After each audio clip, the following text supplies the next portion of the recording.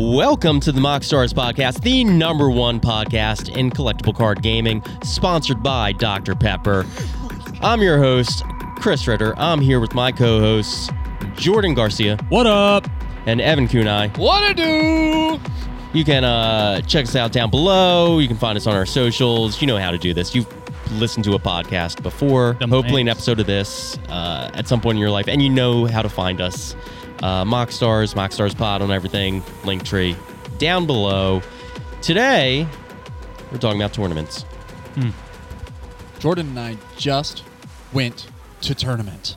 I don't know if you guys... We talked about it. We had a couple deck workshops. If you haven't seen those or listened to those... The last two episodes, in fact. Yeah, I'll put deck the workshops links, going into this tournament. I'll put the links down below in the description. But before we get into the primary discussion, I think Jordan and I are just going to do a little recap and talk about the tournament that we were just at, because it was eye-opening. Not only... was it eye-opening as far as competition, what to expect, but the shop. The shop was eye-opening. That shop was insane. Gabi's Olympic Cards and Comics. Shout out. She's awesome. The whole place is awesome. The community there, awesome. Really surprising, very, very cool shop. It has everything you could ever want and more, and backstock of everything, comics, collectibles, statues, hyper-realistic statues, and... I can't even imagine what it's like being a child walking through that store, because it is mountains. Infinite worlds to explore in there. Yeah, figurines, sculptures, comics, every card game you could ever imagine. They do it all, and it's such a cool shop. And then now they've branched into hosting cEDH tournaments. It's kind of a new thing. Which is where we come in. Hold on, what's the name of the shop and where is it located again? It is Gabi's Olympic Cards and Comics in Olympia, Washington.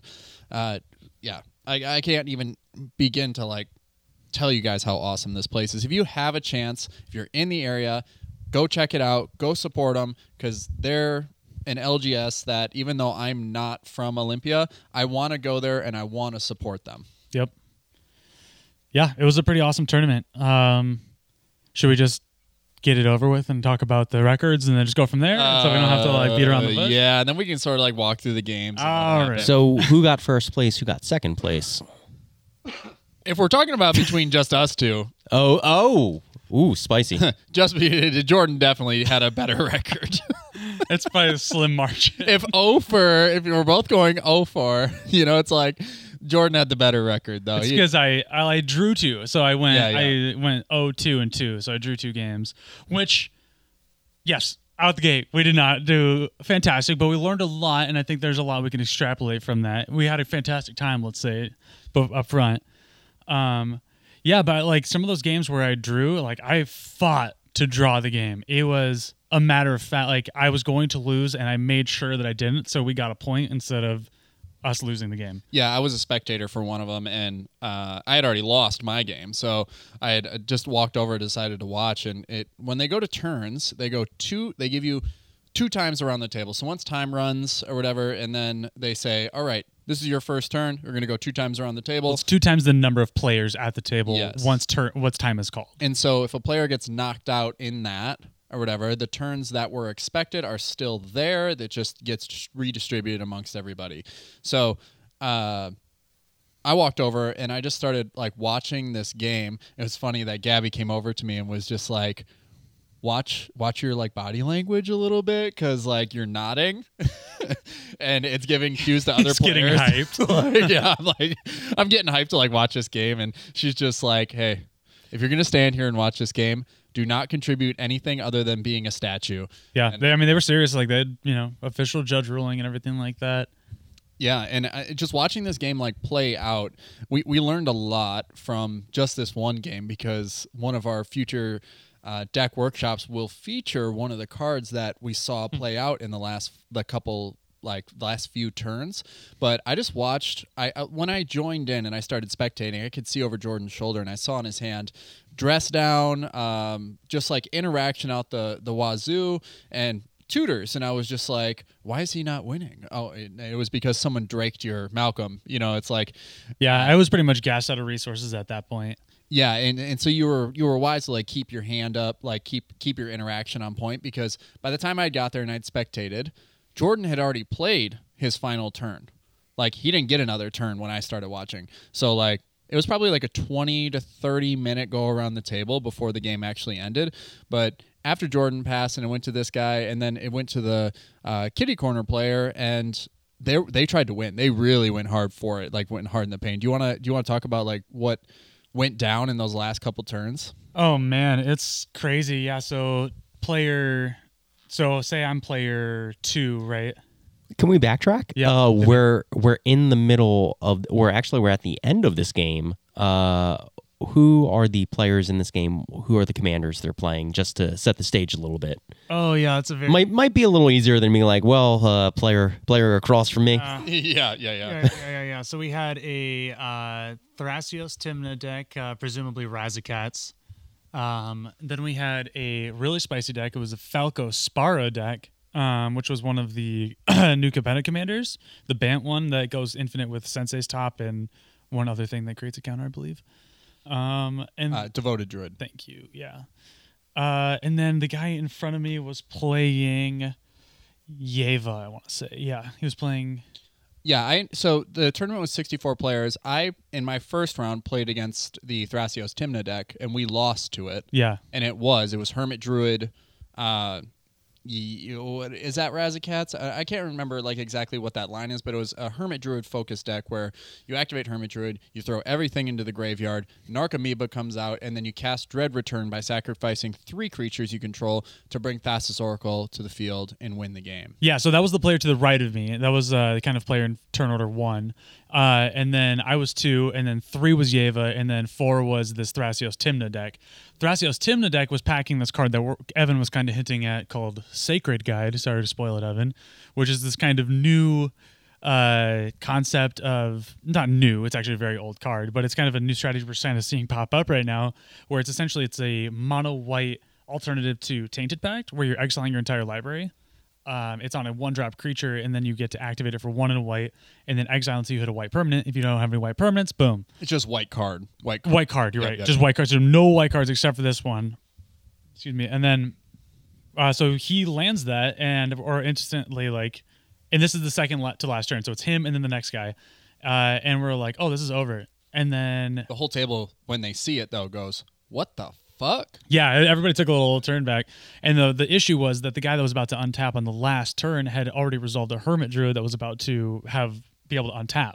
Yeah. So it was just one person on top of another trying to win, and it was a very heavily interactive game the whole time. It was kind of a slog.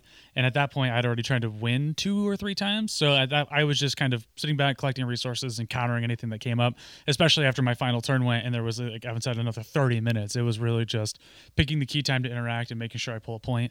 I don't know if, like, play style, if that's how we should be playing. That's kind of murky in the 4-player world of tournaments and stuff. Well, you had already played to your outs, right? So, like, in your opportunities to win, like, in your turns, you had played to your outs. And so now, when you realize that you weren't going to have any more opportunities or any more turns, you played to your out. Like, your out was to drag the game on, to draw it out, because you, on your field, had the Wandering Archaic, which put in work, which is unreal, and then I can't remember what the other thing was, but you ended up getting a Gilded Drakes to steal a Hermit Druid at instant speed or something. Well, it was all because pretty much the biggest thing I contributed to this game, which was not a lot because I kept getting countered, was I reanimated somebody else's Wandering Archaic, and then by the end of the game, when everybody's throwing haymakers, everybody forgot to play 2. So at pretty much instant speed, someone Court of Calling, and I got to Gilded Drake the Hermit Druid at the last second, and pretty much stopped the game from being over. So it was pretty exciting. Yeah, it was a really cool game, and that is really the breaking point, the determining point on why Jordan did better than I did at the tournament. Was it. Yeah, that was the moment. It was just that was the moment. And otherwise, I mean, in my experience with the tournament, like, zooming out to a little recap, bit. Like, first game did not have a great game. Second game had an amazing opportunity to win. Third game, it's like, I think this goes into the further, like, the bigger discussion of like tournaments and how it all plays out and how it is luck based in a sense where, you know, your matchups, you look at the table and you realize that like maybe I should be winning this game, but like I played against in my third game I played against Winota, Braxis, and a Kadena deck, and I'm playing Zakama combo with Food Chain, and so when I look at the table, I'm instantly like going, yeah, like I'm like salivating because I'm so excited for this matchup because I've been waiting to play against a Winota player all day. That's like my key matchup. I love that. You like another deck that's staxing out the board. Yeah, because I'm already built to like dance around it, and it was like turn 3 I landed Devoted Druid and Swift Reconfiguration, but turn 1 Winota had dropped a Glow Rider, like a Crypt, Land, Glow Rider, Rogue Rack ship. And then I looked at my hand and I went, oh, shit.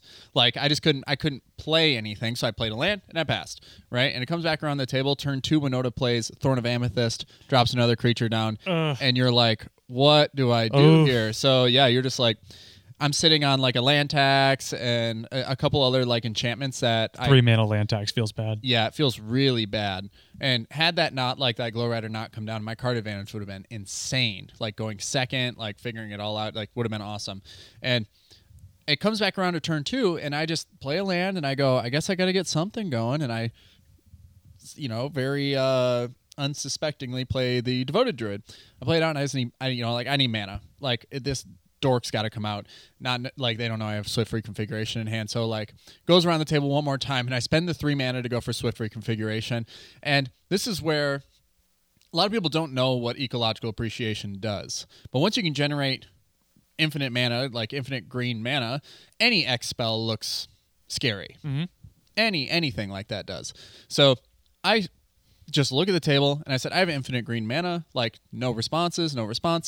And then I go Ecological Appreciation, and I said, I'm going to pump like an arbitrary amount of mana into it.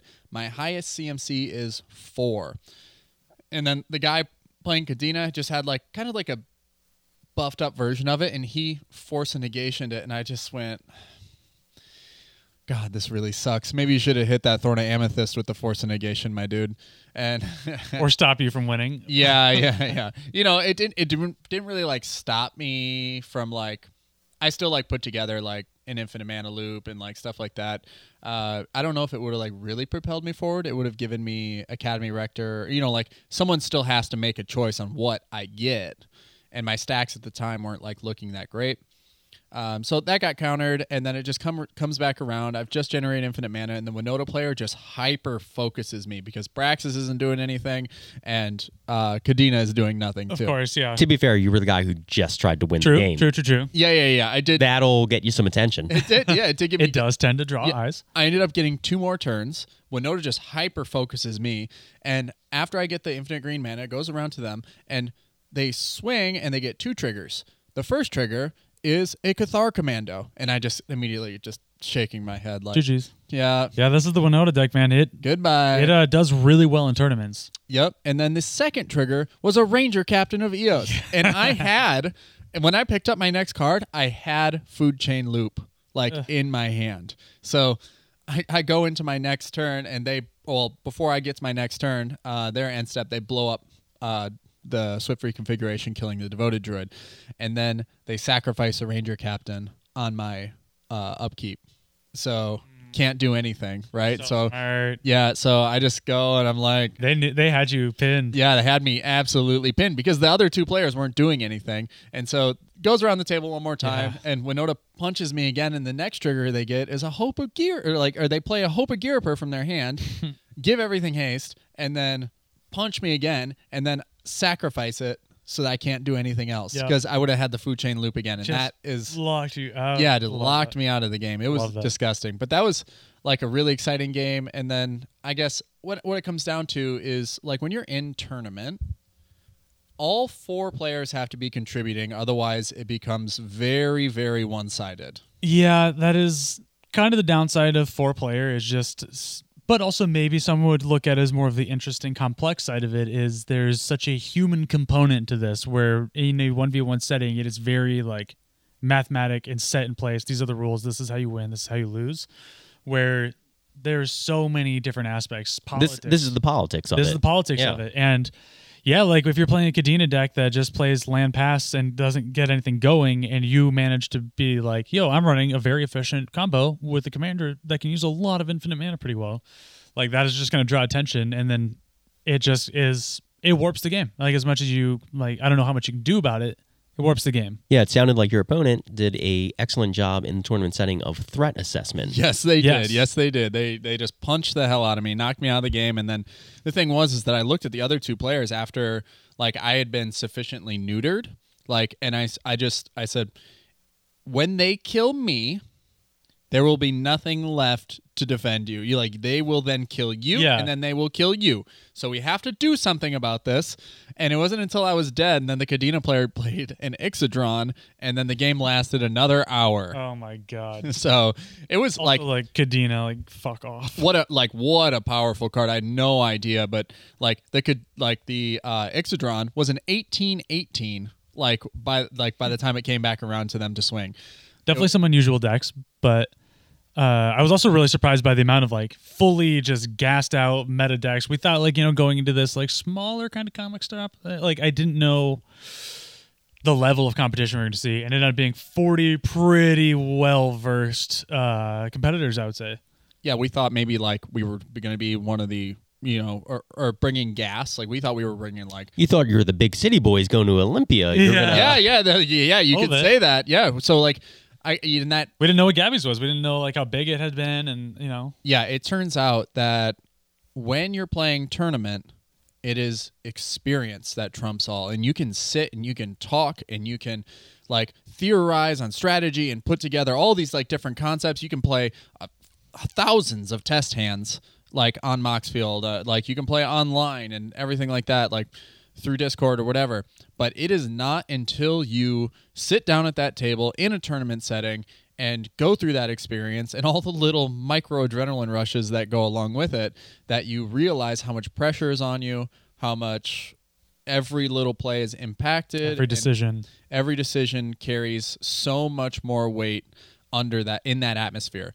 So that was like probably the biggest lesson we learned is we kind of went home with our tail between our legs because we thought we had hit the ceiling, and maybe we did for like our pod. Like we love playing interactive games here in Seattle and like with our group because we love the guys we play with. And then we saw how big the ceiling was, like how much higher can you go was really like the eye-opening part. Was like we knew nothing. It felt like we knew nothing. For me, it's, I remember, there were guys that I hung out with in high school that played varsity baseball and stuff like that. And just, being out at like a house party one night and just somebody who doesn't play baseball but plays like gym class baseball with those guys and occasionally hits a dinger was like, yeah, just like, oh, I'm pretty good. And I was just like, buddy, first of all, you're not as good as the guys on the varsity baseball team. Those guys are not as good as the guys they're going to play on college teams with. Those guys, the best guys on their college teams, are going to play AAA ball and so on and so forth. You're an okay baseball player. You're fine, but you're not a good baseball player. You're going to be really good in your Sunday league. You're going to crush. Yeah. Yeah, and that's ultimately what like came down to is now there is a clear-cut path. Like we talked to so many people at the tournament, and like by the way, the community like that Olympia hosts, they host cEDH every single week, and so these are like players who are just in it every week. They're constantly testing their mettle. You don't get better by winning games against worse players. You get better by losing games against better players, and that's what these guys are doing. Yes. And so like they're constantly like focusing and honing like their minds for that tournament setup. And when we went in there, we're like, well, this is the second tournament we've played in a year. So, we've been real busy with work. And so, we didn't even get the time. Like we were planning to play test a ton, not even play test. We were planning on playing online for like the month leading up to it. And with all the moving and stuff, we never really had time for it. So I played 2 games. Yeah. 2 games before the tournament. But it's really exciting. Yeah, like I feel like every game in the last tournament at Marchesa, every game here, I feel like I learned something new every single time. I think it's really cool to see the emerging scene of like actual cEDH tournaments happening but just watching them grow. I think it's still very much in its infancy. A lot of things are still getting figured out as far as how you turn the rules into a 4-player setting. That's getting fine-tuned. I'm noticing a lot of differences from tournament to tournament. Kind of like the extra turns thing. Like I feel like Marchesa was way stricter. You did not get 2 times the amount of people. I think it was turn order plus 2. Yeah. So like the second 6 turns. So, yeah. So you would lose out a lot of the time. But yeah, I think it was like everything was eye opening. We did have, I will say, like my first game was like a 3-player pod, which was a weird way to start.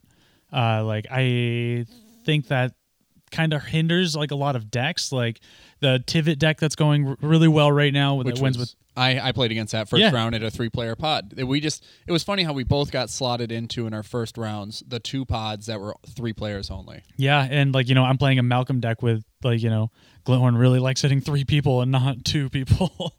And like the Tivit deck, it needs 3 people to combo with Time Sieve.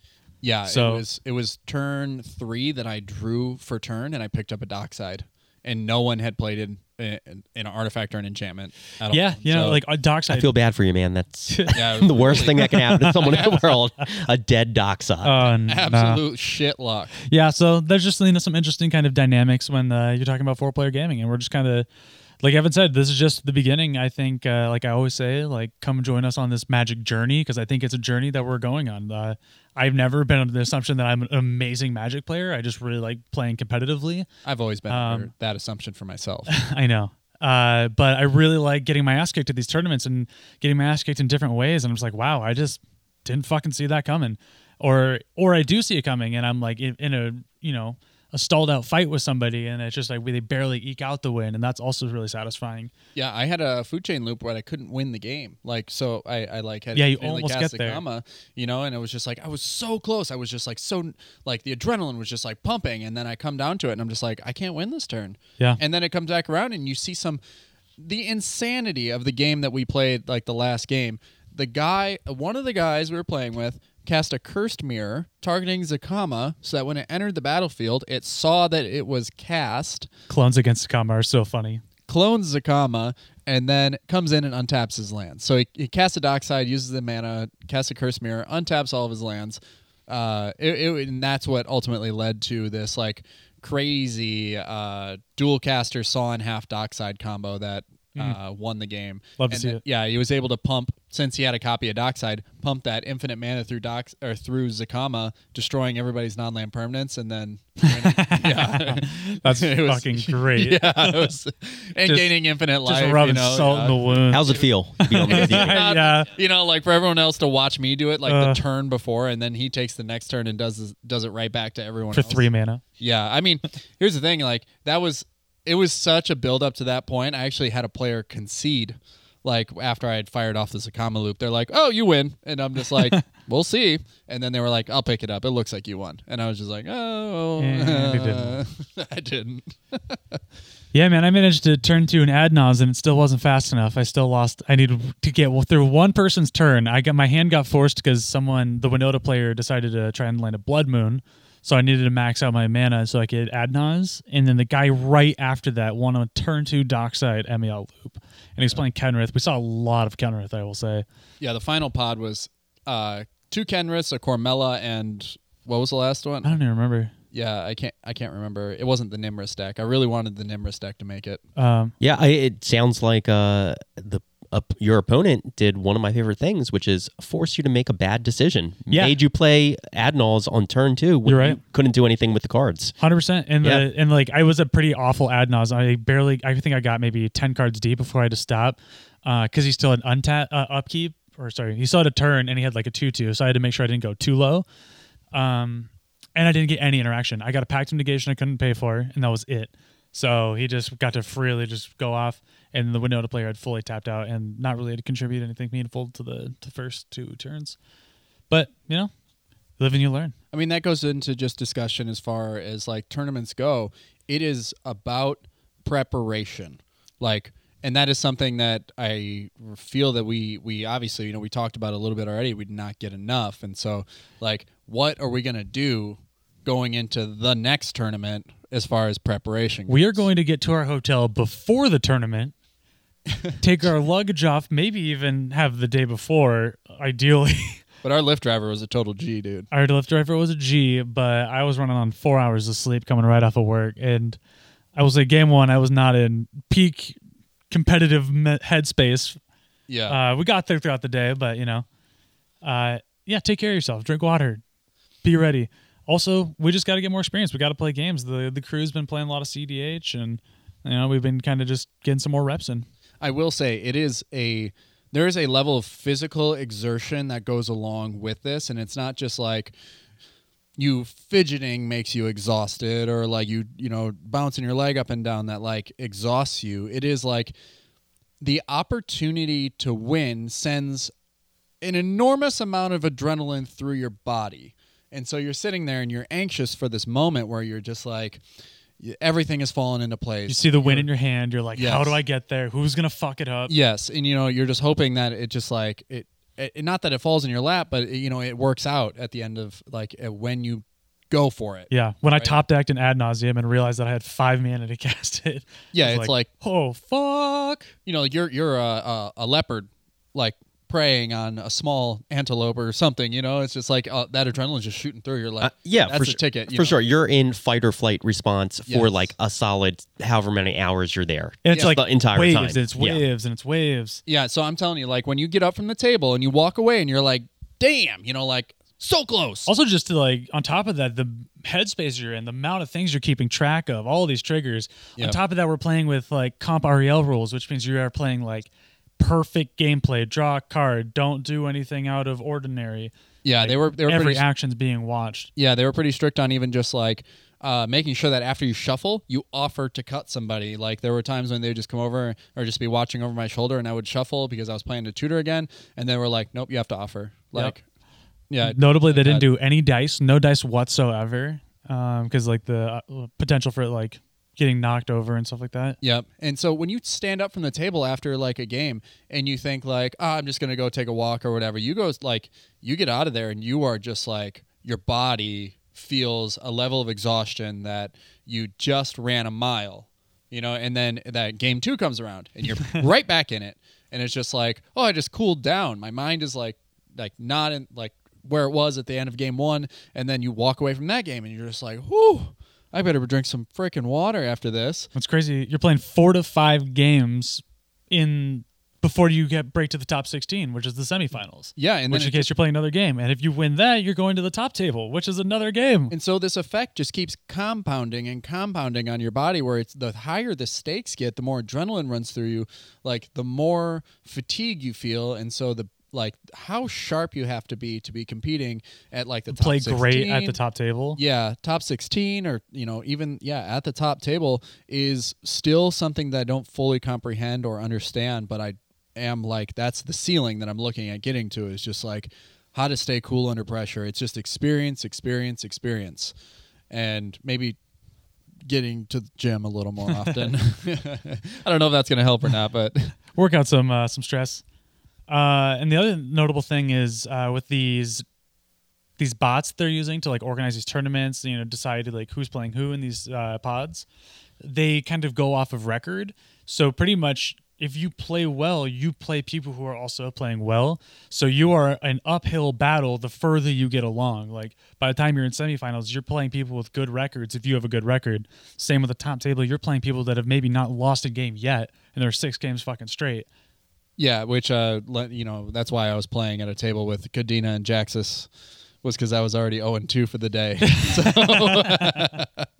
the matchmaking was not like putting me up against like the top players in the Yeah, it is kind of funny getting towards the end if you're not having a good record and like how the table energy feels different. Yeah, it's a lot more chill. Yeah. Lose your final game against a pre-con. Yeah, it is a lot more casual. I just opened this. That's for sure. No sleeves. No one. There wasn't a single judge because I think like they know who the Owen whatever tables are. Whatever. They're not a single judge even walked over to us. Like I was like, "Do you guys want to cut?" And they're like, "We don't care." Yeah. Like, okay. My last pod was our buddy John that we met up with was playing Blue Farm. He is also a great player that had just a terrible day. Yeah. And then the other two people we were playing with was a Nimrus deck and a Serral Realm Eater deck. Ooh, I didn't see that deck. I love that. And deck. I got turn 1 root mazed. It was pretty sick. And then Nimrus just countered everything as Nimrus wants to do. And then Blue farmed. But yeah, the whole energy at that table was just it's a touch different than the rest of the day. What deck did end up winning the tournament? Very spicy, because I will say Kenrith absolutely dominated this tournament. Yep. Cormella ended up pulling out the dub. Cormella is one of the new Grixis uncommons from the set called New Capenna. I wasn't stalling. Yes. It's called New Capenna. Streets of New Capenna. Get it right. A very, very cheap gilded foil, which I'm sure they had. She is awesome, and I'm actually looking at building Evelyn right now, the other Grixis commander, but she has the ability, kind of Kess-like, where when she dies, you get to return an instant or sorcery to your hand. But then she also has haste and tap for a 1. This is Cormella. Yeah. This is Cormella. Haste tap for 1, and you get Grixis. So she's a Grixis Dork that also returns an instant or sorcery to your hand. She notably combos with like the new Saw and Half combo and stuff like that. Yeah, the mana is restrictive too. You can only spend the mana on instants or sorceries. True, but that's really all that deck cares about doing. Yeah. And it's pretty awesome deck. I honestly did not think she would compete that well. I mean, shout out to the pilot who took it there and was competing against 2 Kenrith. Yeah, I think John had said that they were playing quite a few pet cards too. So like they had like obviously figured out and refined like which powerful strategy they wanted to pursue, but then their interaction package was where they took their liberties and their creativity. They played Spellbind, or what is it? Trickbind. The split second stifle effect. Yeah, and they also played stifle. Wow, so, just straight up. Yep. And so they were very on the nose with like enter the battlefield effects, triggered abilities. Like you had mentioned earlier that a lot of the people, it seemed like the vibe of this play group was they were fine tuned to the meta that they were facing. Yeah, these people play each other all the time. Yeah, and there were people who traveled in too. I think like tournaments are always going to like have that draw where there wasn't actually like a prize, which was kind of funny. There wasn't a prize until round 2. Like there was no prize announced. She just said at the very beginning, she was like, "There'll be some good prizes." And she like when someone asked, and like they were like TBD. Yeah, and so like the people, I'm not sure who like the person who won, where they were from, or if they traveled in or whatever. But then I think it was like it ended up being like $500 store credit, which in that store. Woo! Oh my God, kid at a candy shop. Holy crap. Oh my God, I probably would have went for that like Darth Maul like. I would have a hard time because they had statues and figurines everywhere of like hyper detailed ones, and like the further back in the shop you got, the bigger and more elaborate they got. Yes. And like I was looking at the big ones, like where the cash register is, where Evan was checking out, and I was like, oh man, you could have actually bought the biggest fucking one here if you won that. Yeah. You just get this massive like hyper detailed Darth Maul statue. It was insane. It's pretty cool. Yeah, but where would that fit in this apartment? Yeah, we'd make room. We'd throw something out. Yeah, and so price was like $500, and or you could buy like a collector's booster box. That would be. That's true. That's true. That's what I would do. Yeah, I guess what I was getting at was, like people traveling in. I think tournaments are always going to have that like draw. You're always going to have people coming in, and so that sort of upsets the meta in a way. Like even though that there were these people, this group that plays every week, and then when this tournament came up, they all signed up, they all participated in it. There were still slots open, and you still had people traveling from like we had people from Idaho come in, we had people from what was it like Portland, a lot of Portland people too. Oh, there was like someone from like the South who came in. I can't remember. It was like Tennessee. I don't know. Someone will correct me. John, if you're listening to this, put it down in the comments. I can't remember. But yeah, we had a lot of people. There was a guy from Germany who showed up. Yeah, no, it was a really, really cool event. And I plan on doing more tournaments, plan on getting better at this format, figuring it out. I will say, I think it really just does come down to table politics. It's like, and not like the huge chirping and stuff like that, because I'm not into it, but it is, you're almost forced sometimes to correct people and kind of help them threat assess, because not everybody is at an equal skill level. And there's a lot of times where people will inaccurately assess who's the threat, and the person who is the threat is just going to skate by. And so being able to tactfully approach that scenario and talk to the people and kind of not coach, but I like to be very open. I like to just be like, here's what I would do. Here's the options I see on the table. Here's all the info we have. This is the decision I would make from that. And I find a lot of the times it's not the decision the person was going to make before I said it. And if I approach it that way, I find that, it's usually received pretty well. I try not to, manipulate. People, speaking of manipulation, people respond better to ideas when they think they're their own idea. Yeah. Which kind of, you just inception what you want to happen is a lot better, I think, than being like, hey, you got to kill that guy. Yeah. That guy's the problem. He's the problem. He's the problem. Yeah. But if you get someone else to think that they're building up this plot line in their head or this narrative where that person's the problem, they're going to be much more effective in taking down that person on your behalf than if you just ask them to do it. Right. Yeah, that was sort of like that actually happened to me in the first game where the person who's playing Thrasios Timna, they had shot a statement across the board that redirected a player to me, which was like they were just getting punched and punched and punched because they're playing black, and so you're wondering, do they have Adnaz? And they said, I'm not playing Adnaz. Like, he probably has Sylvan Library. He uses his life as a resource. Like, you should be knocking his life down too.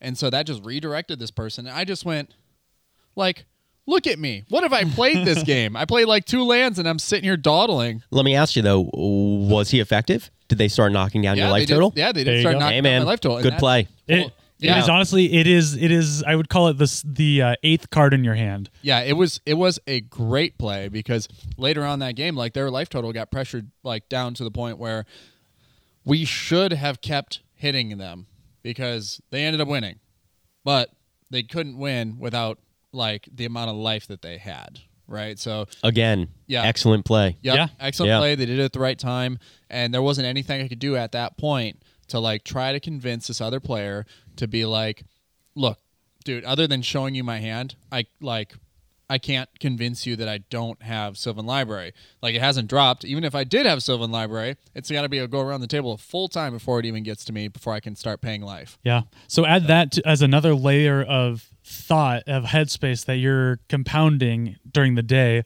of not only are you doing all these things with the comp REL rules, playing a 4-player game, keep going game after game after game, worrying about threat after threat. And on top of that, you're also trying to maintain this level of cool that allows you to navigate a social setting with 3 strangers where you're really trying to eke out an advantage without really kind of threatening and like obviously playing a political game. Yep, I've seen it fail too. Like at the table, It does. I watched it fail multiple times while we were there. Just like someone was playing Kess, and like I just kept punching them. I had Ragavan, and I just kept punching them, and they were talking to the table like, "You got to get rid of that Ragavan. It's too much card advantage right now." And it's like, well, I'm exiling instants and sorceries from this Kess, from Kess right now. So like, but they had talked the table into like trying to do it, and they're just like, no.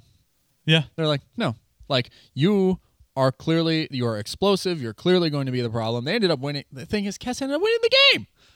Had no right to win that game.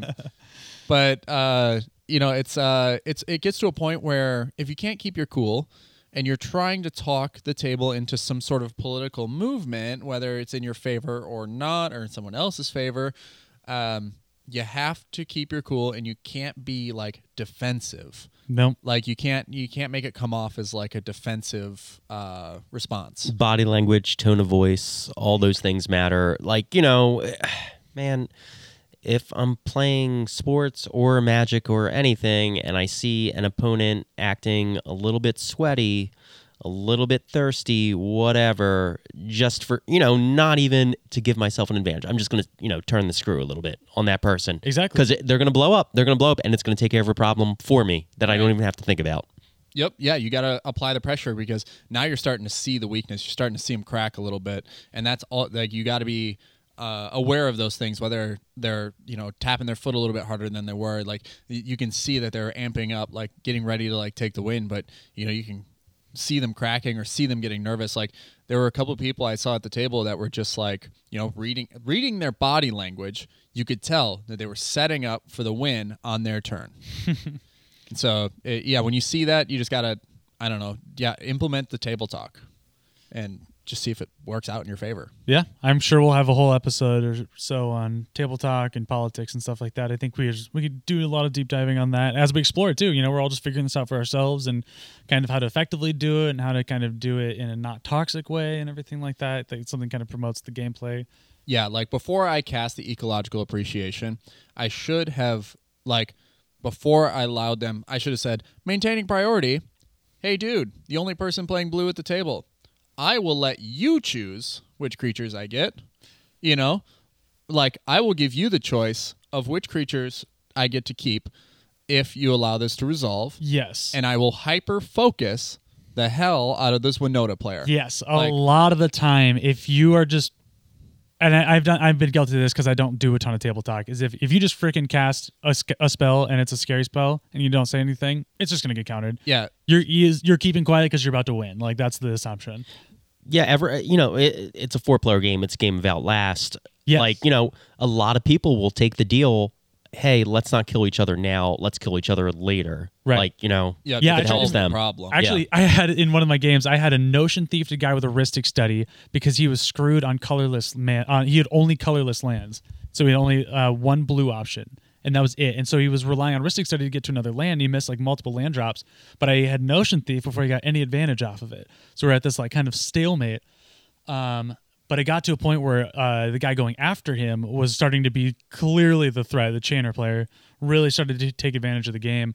And I was like, dude, you got to start letting me, because he was denying all the Ristic Study triggers, so my Notion Thief wouldn't draw me the card. And I was like, I don't have any more interaction. I need to start drawing cards so I can stop him from winning. And it was actually a way to buy me 2 more cards because I was able to continue to draw off of Ristic Study. It's just kind of those things. It's just like, you are clearly a threat. I'd Notion Thief as Ristic Study. I'm a bad guy. I get it. But it's kind of helping everybody to be objective, and it is kind of pointing that threat assessment is like, yes, that stung, but that is no longer your worst problem. Now I have this, which will now stop him from winning the game. He has to pay for you have to start paying for the Ristic Study, otherwise you give someone else 2 cards. And I'm the blue player, bro. I'm going to get interaction. So it's just, it's bridging that gap. It's kind of helping people assess, and, you're not always going to be effective at it, and it's not always going to be right, but, you just got to kind of pick your moments.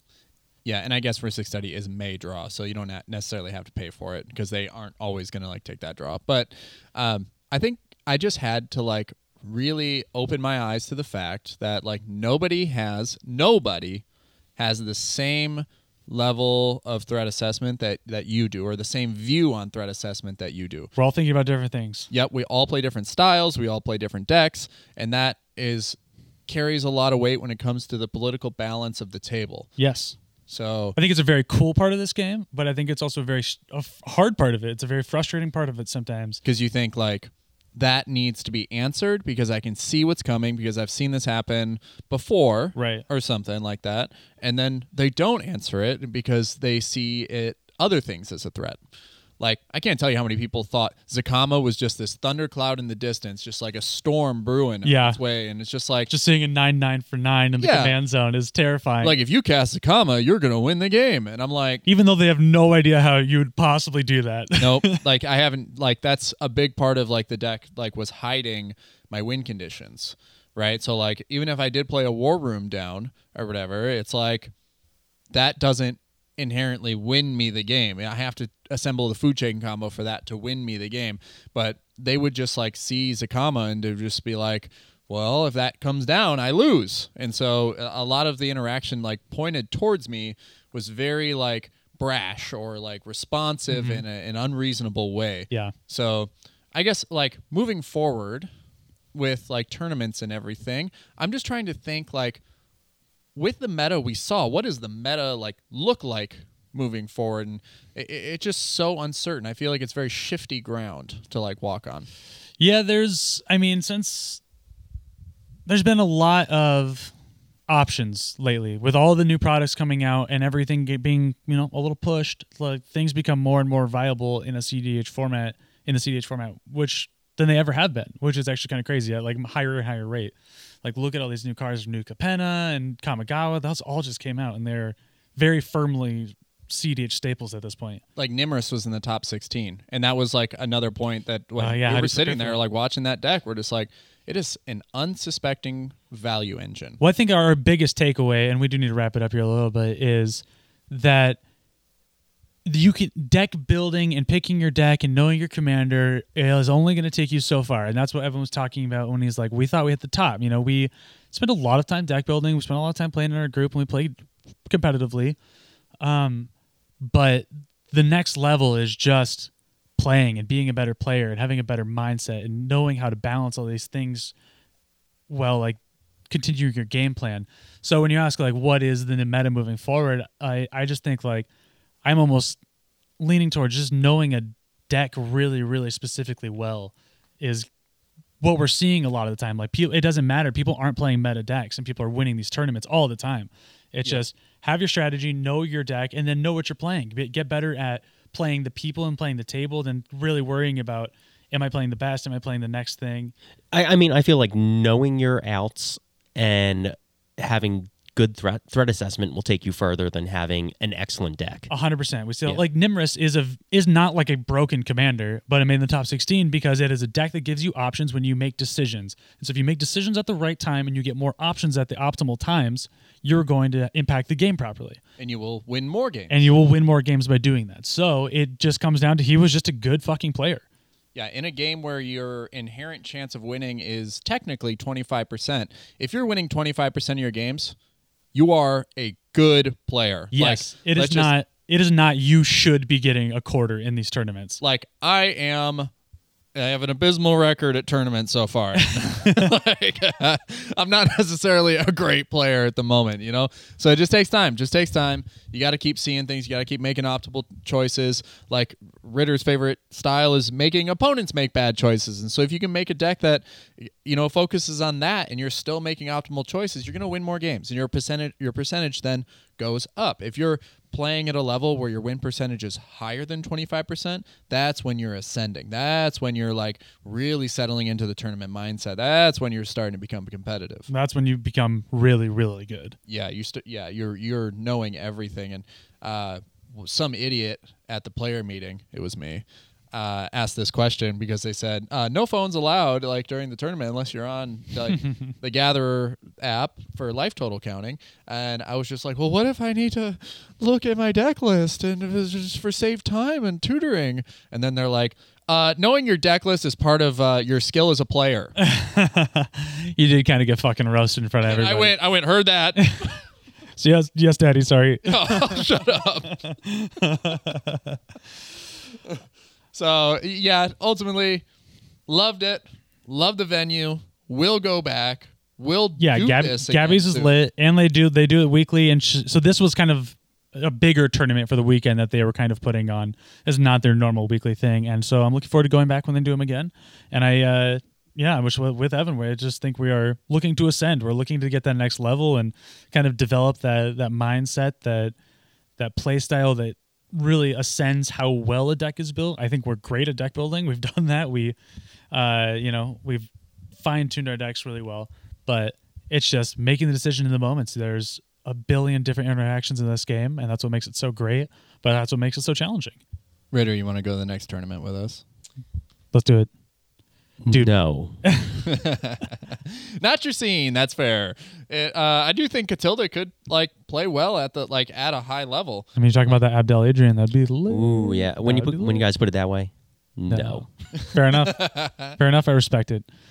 All right, guys. Well, thanks for listening to us rant about this tournament. It was a lot of fun, and hopefully next time we got some dubs we can talk about. Yeah, we'll have some little bit of shorter tournament recaps in the future when we go out and we start playing more and start doing that more often. Yeah, we got some spicy decks too. We actually got really inspired after leaving, and I got a new Grixis deck that I'm brewing right now, and Evan's got a spicy little secret not involving Sacred Guide that I talked about earlier, maybe. Yeah. But we will talk about that later and probably have some more deck workshops in the future for you guys.